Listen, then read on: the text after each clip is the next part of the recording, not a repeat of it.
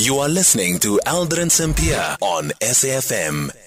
Let's speak to Thirona Moodley next, CEO of NAPTOSA in KwaZulu-Natal. So the KwaZulu-Natal Education Department has issued a directive for all schools to close as soon as possible. This is due to the severe weather warnings. The South African Weather Service has issued a level 5 warning for the province's coastal areas as well as parts of Zululand. The academic year in KwaZulu-Natal has begun on a bad note due to some schools not even having received their teaching material. Teacher Union NAPTOSA has received complaints from principals saying that parents and teachers are digging deep into the pockets to buy certain stationery for their kids to keep the school running. Thirona now joining us on the line. Good afternoon. Thank you so much for making time for us. What's the situation currently like in the province when it comes to day one of schooling, and also considering this directive that has been issued by the Department of Education? Good afternoon, Oren. Well, it's taken off to a rocky start, firstly with regards to the weather that we're experiencing currently. We're actually pleased that the department took a proactive position to close schools at 1 o'clock for learners today.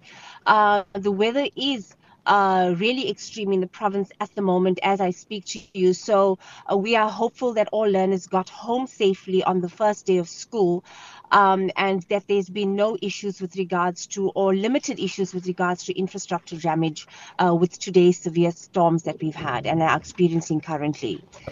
The weather is the one issue, Oren. Sorry. Sure, no, you can go ahead. The other issue is the severe financial limitations that the department has been experiencing through the period of 2023, and this has actually impacted on the department disbursing the financial allocations to schools, where schools have the ability to procure their own learner-teacher support material. And the department has paid only a portion of it last year and a small portion of it this year, yesterday and today, which made it impossible for schools to actually purchase learner-teacher support material to start school today. So many schools have gone without any teaching and learning happening today because they did not receive delivery of this very important tools for teaching and learning. What's the explanation from the department how it found itself in this predicament? Well, we as a teacher union has had several engagements with the department. These engagements were ongoing throughout 2023, and the department has little more to say than, due to the financial cutbacks from National Treasury, the department is literally limping when it comes to financial resources, and this includes human resources as well. So the department is in a helpless position because this is the biggest department of education in the country, with more than 6,000 schools and a very huge staff complement, and the department has faced considerable cuts from Treasury with regards to their budget over several years now, and this is the reason why the department finds itself in this very difficult, impossible position that we are in today. What's the solution to this? And I remember even speaking to the previous MEC of Education in the province, and he was lamenting the fact that, you know what, year after year we see that there are these budget cuts, and then also we see a change, of course, in the basic education system with the introduction of the ECD as well, falling under basic education, which also means more money, more human resources required.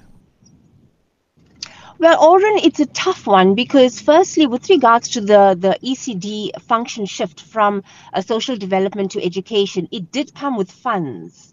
So the learners were moved with funds. But despite that, we still, as a Department of Education, do not have the funds to pay for these teachers that should be paid, a teacher's salary, not a grade R practitioner salary. So that does impact, but not in a huge way. Even before the function shift, there were huge problems with regards to finances in this province.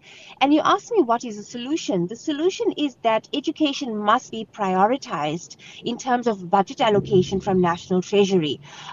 We know it's an apex priority in the country, and there is this constitutional mandate to the department to deliver on quality basic education, but it doesn't meet the need. The finances that are disbursed to the provinces do not meet the needs of basic education. It's far from meeting the needs. So really there has to be more money pumped into basic education. Parents are at their limits We have a number of no fee paying schools in the province. So those schools are not even funded, or they're supplementing their income from parents paying, and they are really disadvantaged more than other schools.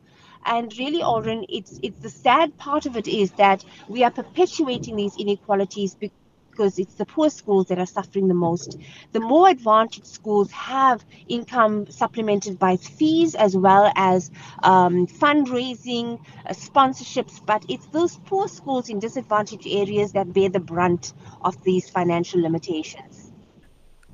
And what does that mean then to increase the budget? Because already now we see that education and health they get the lion's share of the budget when the Minister of Finance announces his budget allocations. Do we know whether we have teachers who are in the system who are fit for purpose? Also, all of the infrastructure that is available, and I don't know when it comes to schools at least, and those schools where there are not a lot of learners, is there possibility at all to sell the particular property? I know it falls under Department of Public Works, but to sell the property and that money then goes to the schools. Well, Oren, it's a conversation for many stakeholders to have, and yes, we do get a lion's share of the budget nationally, but we do not believe that it is adequate, taking into account the statistics, the number of learners that the system serves. And education, like health, is a human resource driven department. You have to have a teacher in front of every single class. But added to that, despite it being huge in terms of human resources, which are really needed to serve the department, there are hundreds, if not thousands, of vacancies that are unfilled because the department can't afford to pay to fill these vacancies. So it's already a system that's so crippled because of the lack of enough human resources that are part of the organogram, that are funded parts of the organogram, but the department has not been filling these posts because they can't afford to. So despite us getting the biggest share, or one of the larger shares in terms of the finances from National Treasury, it's definitely not enough. It's a people-driven department, and we really need to actually look at how it is we can now face the consequences of this and mitigate the losses or the damage that we are experiencing as a department. A final one, thirona, when it comes to overcrowding, what's the average teacher-pupil ratio that we currently have, and how does that compare to international standards? Well, the teacher-pupil ratio on paper and officially is 1:31. But that never translates into the number of learners that are in a classroom. You could have up to 80 learners in a classroom. It's a technical exercise that's calculated through formulas that include weighting of learners, learners with special needs, the areas that you come from. So it doesn't really translate into class sizes at all. And remember that those schools that can afford to supplement their the numbers with paying for school governing body employed educators do that. In some schools, we have 50% of the teachers being staff paid by the department, and others are paid by school governing bodies, which means those class sizes are substantially lower than schools that can't afford to employ their own teachers. So really, that's a huge discussion that we need to take. And as NAPTOSA, we've been asking for a change in the formula that's been used for many years, and they call it the Peter Mokkel model. We've been asking for the change in the model for several years now, but this model has been used for a very long time, not taking into account the changing needs of education and the changing demands of education.